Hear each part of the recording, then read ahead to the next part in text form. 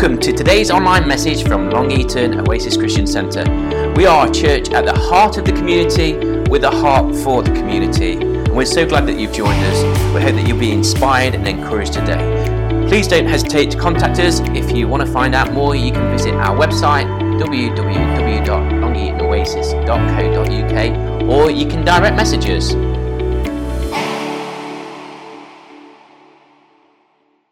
Pastor Michael Epton's going to share with us. So, Father, as we come with open hearts, open ears, Lord, we want to receive what you've placed in Michael's heart today. In Jesus' name, amen. Hallelujah. It's always a privilege to be able to share and indeed to remember. And, you know, sitting in this place, and Yvonne and myself, we have long memory of this church, not the building. We've known about this, of course, for many years, but because it was a place where people came to Christ, lives were changed, and the family of God is something that moves on and is always progressing. We're grateful that the Lord is so wonderful and Jesus loves us so much. And I'm just taking one verse of Scripture only to just, as it were, bring the service this morning to a conclusion. And it's Hebrews 10 and verse 10. If you brought your Bible, well done. If you've got your electronic thingamajig, well, God bless you. This is what the Scripture says. We have been made holy through the sacrifice of the body of Jesus Christ, once and for all. There's the thing. When we remember all of these awful situations that happened over the last 100 years or so, we saw the sacrifices that people made, men and women, and even young people who died in awful situations. The theme or the purpose was that it would be something that would bring peace, and there'd be a lasting evidence of that. Tragically, it wasn't once and for all. There was another war just a few years later. And the Elim Fellowship, we're one of those churches, they started in between the end of that first war and the beginning of the next one. And a man called George Jeffreys was touched by God and filled with the Holy Spirit, and he went across the whole nation, reviving and preaching and seeing miracles and signs and wonders. And that's the foundation of the Elim Pentecostal Church. We believe that Jesus is the Savior yesterday, today, and forever. But when we look at this scripture here, it clearly says that when Jesus came and his sacrifice was not something that was temporary. It wasn't something that over 100 years we would have to be really going out of our way almost to remember. What he did was something for all eternity. What he did, the scripture says, it was once and for all. Now, you can look at it many ways. He died the once. But the amazing thing we know, of course, is that it didn't just end there, did it? Because he, being the King of all glory, and in this scripture in Hebrews 10, read it when you go home, when you stir in the gravy. It'll be a good thing to read. And you'll see there that it says, Jesus is making the comment that Father God made him a body, that he could come into this world to be able to share in humankind and know all of the foibles of the humanity, the good, the bad, and the indifferent. But Jesus did this, and he knew that the ultimate game, the ultimate aim, was for him to die. And he was only here on this planet for 33 and a half years. And out of that 33 and a half years, only 3 and a half years were actually spent ministering, witnessing, healing, seeing the signs and the wonders that he came to do. It was just 3 and a half years. It's quite amazing when you think about time and how it kind of escapes us. Yvonne and myself were just rehearsing as we've just moved into a house in San Diego to be nearer the church, so we don't have too far to walk. And to be able to do, it's a smaller house, so it's causing chaos, but you don't want to know about that.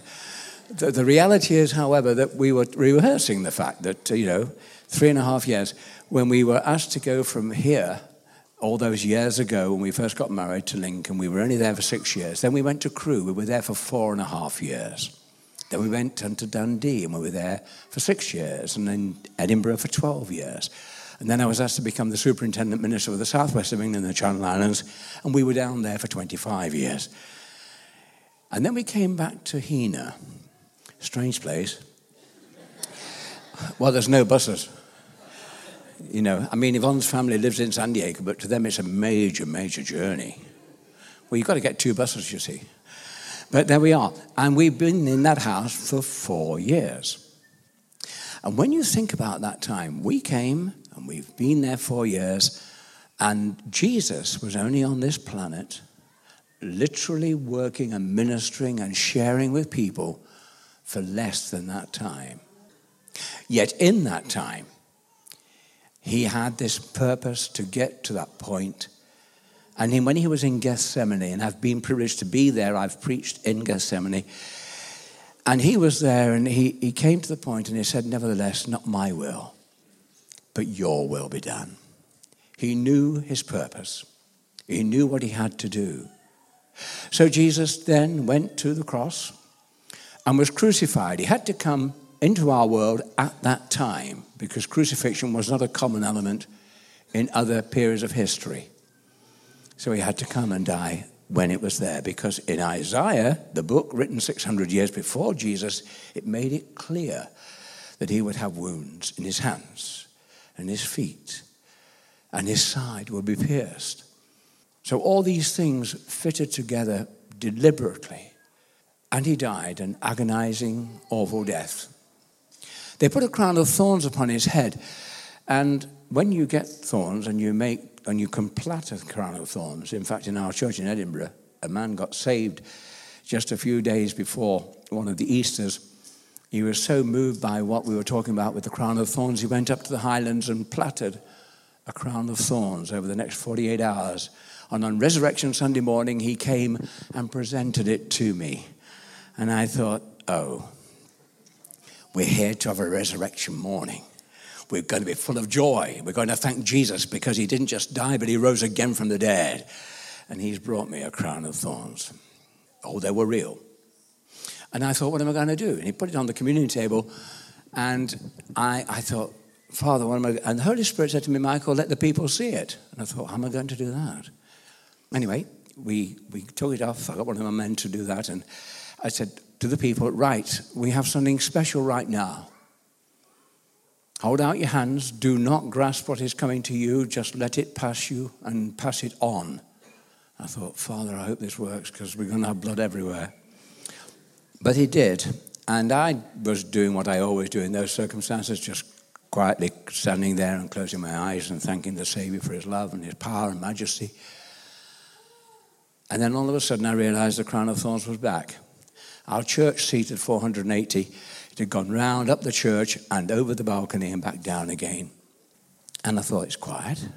In the church, everybody was there. Tears rolling down their cheeks. Everybody was just moved with the absolute awesome reality that that crown of thorns was forced upon Jesus' head. And because it was going to be on there for some time in their heat as it was out there, it would shrink and crush his brow. That's the suffering Jesus had, what he did. But he did it knowing this, that once he had done it, it would just be that one moment. That's all it needed. And then he knew that there would come a moment. When they took him down from the cross and laid him in that garden, in that tomb, I've been there too, and stood at that entrance, even to this day, you feel the power of God. That's the reality.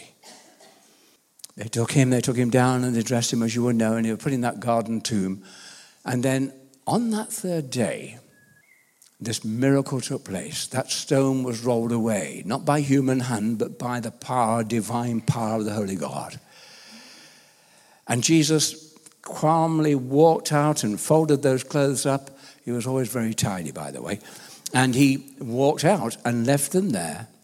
And then, of course, he spoke to Mary in the garden, and it goes on, and met with disciples and so on. And I'm just glad that he had that wonderful moment as a resurrected Savior. He had died. He had given his life.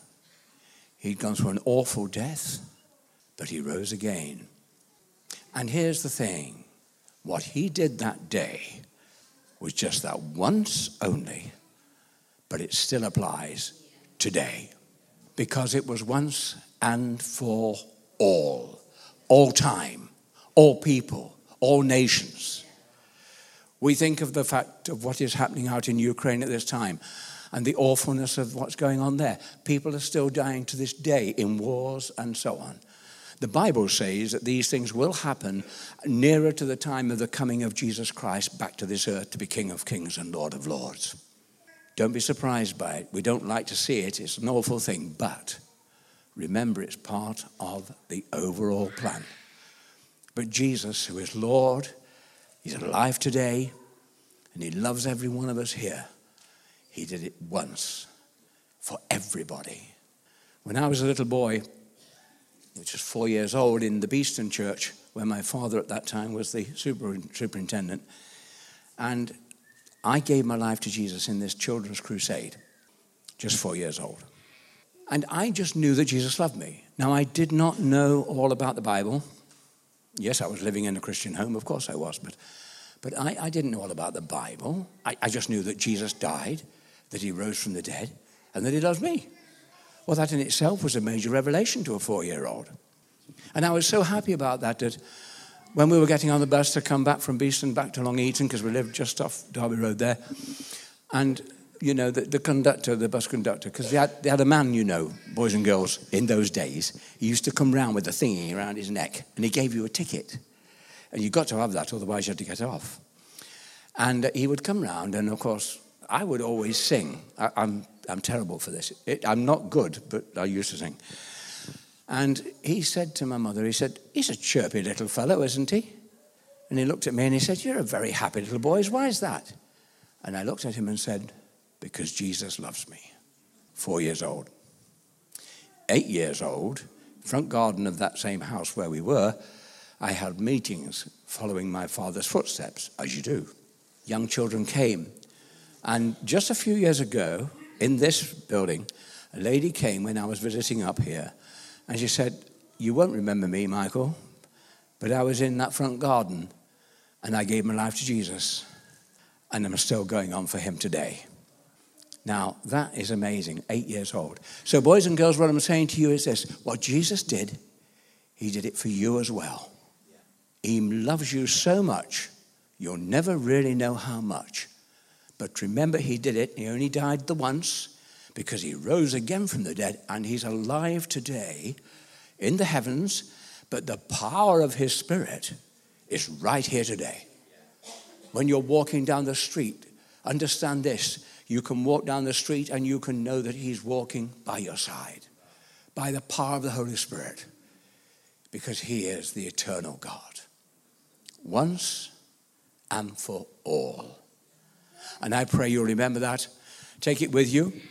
We do recognize all the sacrifice of humankind. But what we know is this. The sacrifice that Jesus made has revolutionized the whole world and has given us a future that is hopeful, has purpose, and we can look up to the heavens. You know, the psalmist said, I will lift up my eyes to the hills. And you might think, why would you do that? Because when you lift your eyes to the hills, to a higher elevation, you're looking to the sky. Because there, beyond all these probes and things that are spinning out there, looking for all the evidence of how it all began, God bless them. The fact still remains that he is Lord, master of everything. And on this day, I want you to remember that. May the Lord bless you. Thank you.